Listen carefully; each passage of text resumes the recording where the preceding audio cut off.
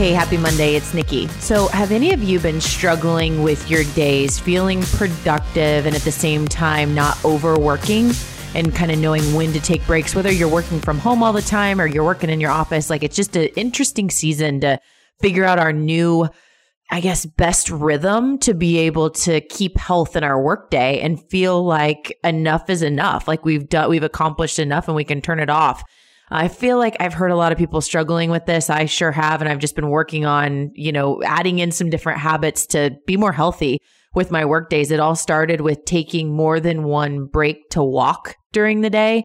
And of course, I live in the Midwest, so it's really dependent on the weather. It's been amazing weather, our spring, summer, and now fall, going into fall season.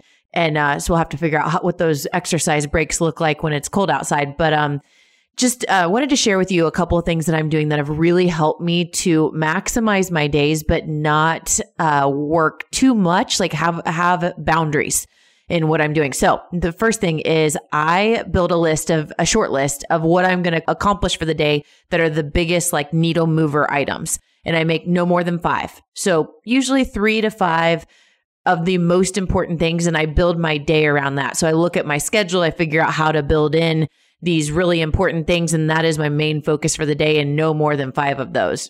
The second thing I do is I look at my day every day before I get started, and I block out breaks, like just 15-minute breaks, 30-minute breaks. Could be a walk, could be a meditation, could be a phone a friend, take 15 minutes and call a certain friend, could be some reading time, whatever that is, and put multiples of those in throughout the day. And get away from your desk to eat lunch. So many of us that might have been used to taking lunch breaks and actually going out for lunch with clients or colleagues, like a lot of that is limited still. And so put in those breaks and actually take a lunch. I've done that for myself and I feel much better. The next thing I do is I commit to a stop time. So when I'm starting my day, I, time block this stuff in. I look at the most important things of the day and how I'm going to get those done. And I put a hard stop on my calendar. And for me, it's really good if I put something on my calendar to do right after that stop time. So if it's I need to go to the grocery, I'm, having dinner with a friend, whatever that may be, I've committed to something. So it's not just like, oh, I could just blow it off. I actually commit to that stop time.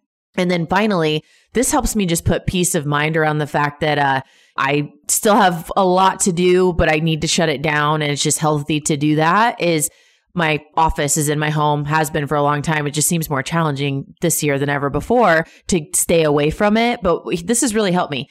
I make a list of the things that I want to get done the next day before I wrap up. So I write them on a sticky note and then I've got those and I don't forget them. It's kind of like when you wake up in the middle of the night and you've got something on your mind and people say, if you just write it down, jot down a note, you can go back to sleep because your brain, like you've told yourself, I'm not going to forget it. I've done the same thing with things that I need to do the next day or I didn't get done. And then I can wake up the next day and I'm like, oh, these 2 things, I'm ready to go and just knock those out early in the day.